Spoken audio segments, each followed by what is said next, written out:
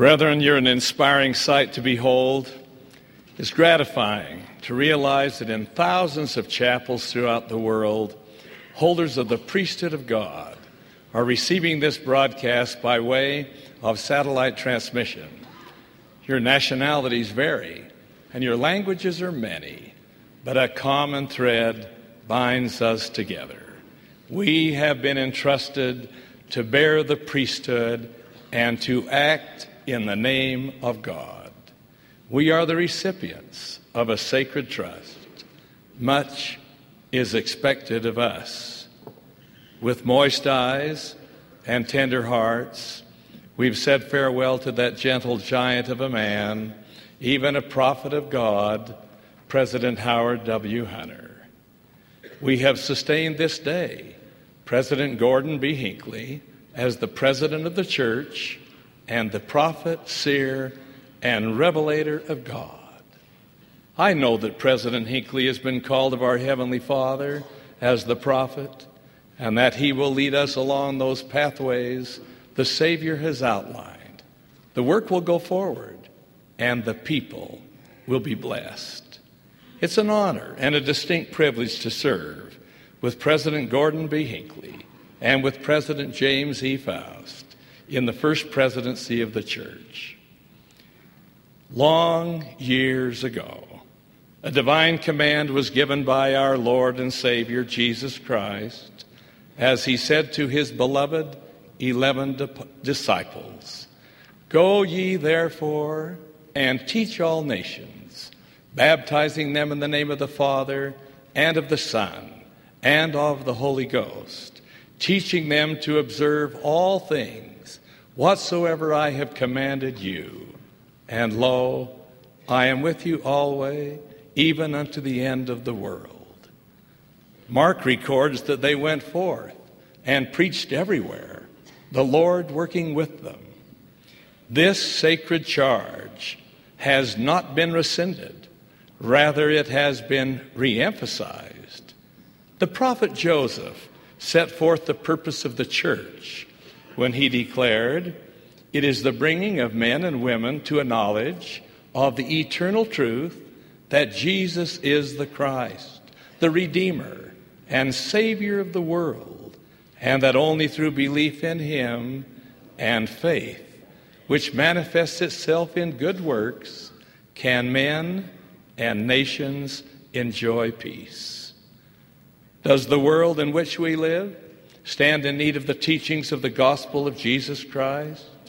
Almost everywhere one looks, there appears an erosion, not only of the environment, but even more seriously, an erosion of spirituality and of compliance with eternal commandments. One sees a blatant disregard for the souls of mankind. It is almost as though the faces of many have been turned away from him, even the Lord, who solemnly declared, "The worth of souls is great in the sight of God." The gentle words, "Come, follow me," fall on many with stopped ears and closed hearts.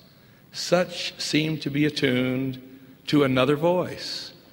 Do you remember with me the story from childhood days of that persuasive musician, the Pied Piper of Hamelin? You will recall that he entered Hamelin and offered for a special sum of money to rid the town of the vermin with which it was plagued. When the contract was agreed upon, he played his pipe, and the rats came swarming from the buildings and followed him to the river where they were drowned. When the town leaders refused to pay him for his services, he returned to play his pipe and led the precious children away from the safety of their families and their homes, never to return again. Are there Pied Pipers even today? Are they playing alluring music to lead to their own destruction those who listen and follow? These pipers pipe the tunes of pride and pleasure, of selfishness and greed, and leave in their wake confused minds, troubled hearts. empty lives, and destroyed dreams. The deep yearning of countless numbers is expressed in the plea of one who spoke to Philip of old, "How can I find my way, save some man should guide me?" Brethren of the priesthood, the world is in need of your help. There are feet to steady, hands to grasp, minds to encourage, hearts to inspire, and souls to save.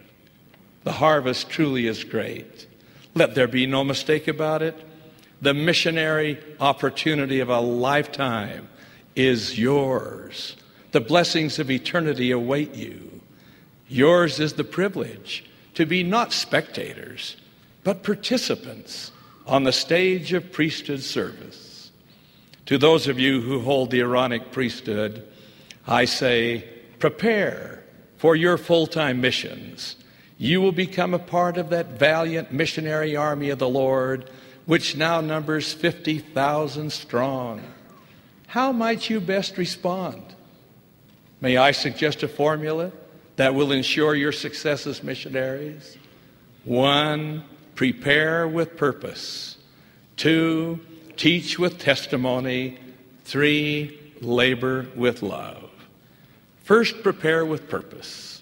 Remember the qualifying statement of the Master. Behold, the Lord requireth the heart and a willing mind. Missionary work is difficult. It taxes one's energies. It strains one's capacity. It demands one's very best effort, frequently a second effort.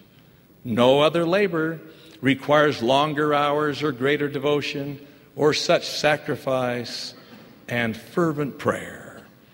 President John Taylor summed up the requirements.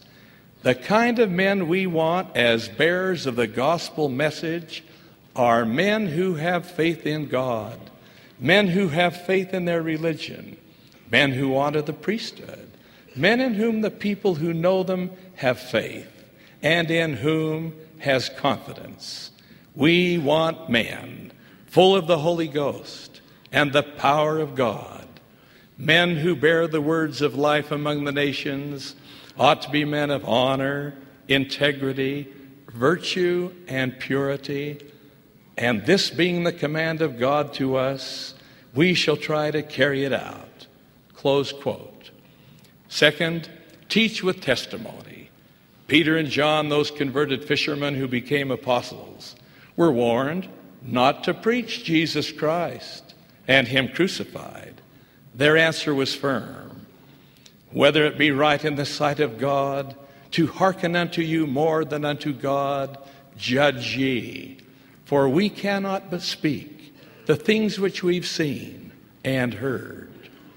Paul the Apostle, that sterling testifier of truth, was speaking to you and me, members and missionaries alike, when he counseled his beloved friend Timothy, "Be thou an example of the believers in word, in conversation, in charity, in spirit, in faith, in purity." Elder Delbert L. Stapley, who served as a member of the Council of the 12 a number of years ago, quoted Paul in his epistle to the Romans, "For I am not ashamed of the gospel of Christ, for it is the power of God unto salvation." Then Elder Stapley added, "If we are not ashamed of the gospel of Christ, then we should not be ashamed to live it. And if we're not ashamed to live it, then we should not be ashamed to share it." Labor with love. That's our third point. There's no substitute for love. Often this love is kindled in youth by a mother, expanded by a father, and kept vibrant through service to God. Remember the Lord's counsel, and faith, hope, charity, and love, with an eye single to the glory of God, qualify Him for the work. Well might each of us ask himself, today, have I increased in faith, in hope, in charity, in love? When our lives comply with God's standard, and we labor with love to bring souls unto Him, those within our sphere of influence will never speak the lament, "The harvest is past, the summer is ended, and we are not saved." Young missionaries always have an idea as where they'd love to serve. Usually it's a faraway place with a strange-sounding name. One day I was in the men's suit department of a large store when I encountered two missionaries with their mothers. It isn't difficult to spot missionaries or their mothers. The two elders were conversing, and one said to the other, "Where are you going on your mission?" Came the reply, "I'm going to Austria." The first missionary responded, "You lucky dog, going to Austria. Those beautiful Austrian Alps, that wonderful music, those delightful people. I wish I were going there." "Where are you going?" said the missionary assigned to Austria. "California," came the answer. "You know, less than 2 hours away by plane. We go there every year for a vacation." I could see by the expression on the mothers' faces and the near tears of one of the missionaries, it was time for me to intervene. "Did you say California?" I asked. "Why, I once supervised that area." "You have an inspired call, elder. Do you realize what you have in California to help you? You'll have chapels, stake centers that dot the land, and those buildings will be filled with Latter-day Saints who can be inspired to be fellow missionaries with you in sharing the gospel. You are a very fortunate missionary to be going there." I glanced at the other mother, who said, "Brother Monson, say something about Austria, quick." I did so. "Young man, wherever you're called will be right for you, and you will learn to love your mission." Brethren, all of us can participate, as may our wives and children, in bringing souls to Christ through cooperative effort with the stake and full-time missionaries. One highly successful and rewarding way is through conducting successful open house events in our buildings.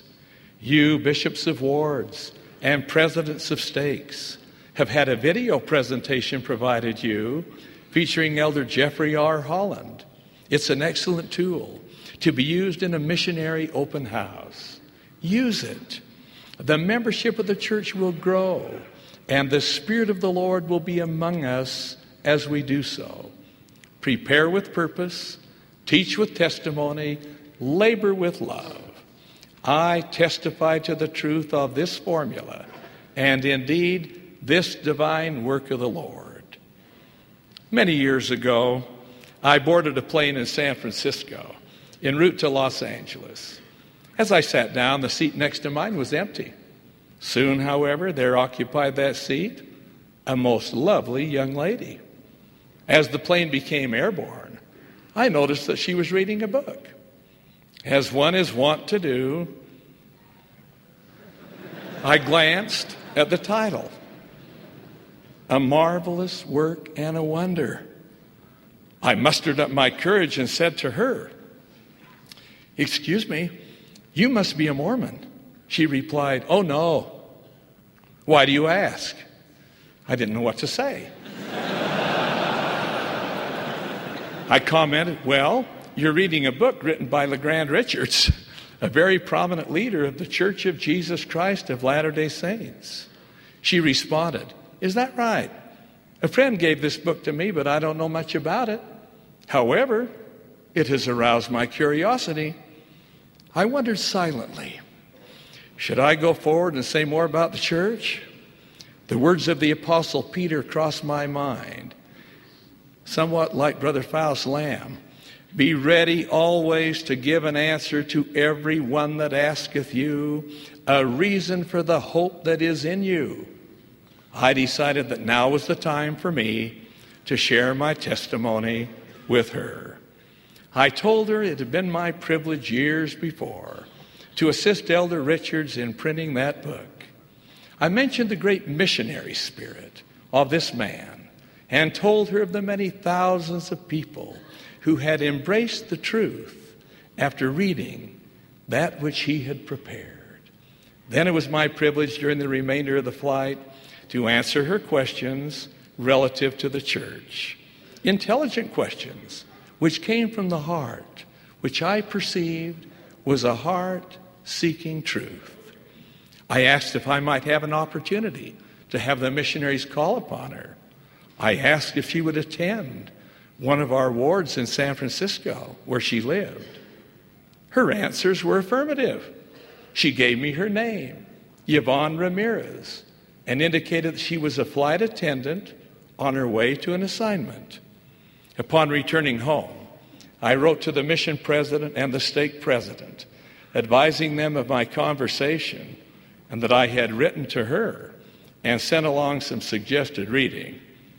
Incidentally, young man, I recommended that rather than sending 2 elders to this pretty off-duty flight attendant and her pretty roommate, the 2 lady missionaries be assigned to call. Several months passed by. Then I received a telephone call near Christmas from the stake president who asked, "Brother Monson, do you remember sitting next to a flight attendant on a trip from San Francisco to Los Angeles earlier this fall?" I answered affirmatively.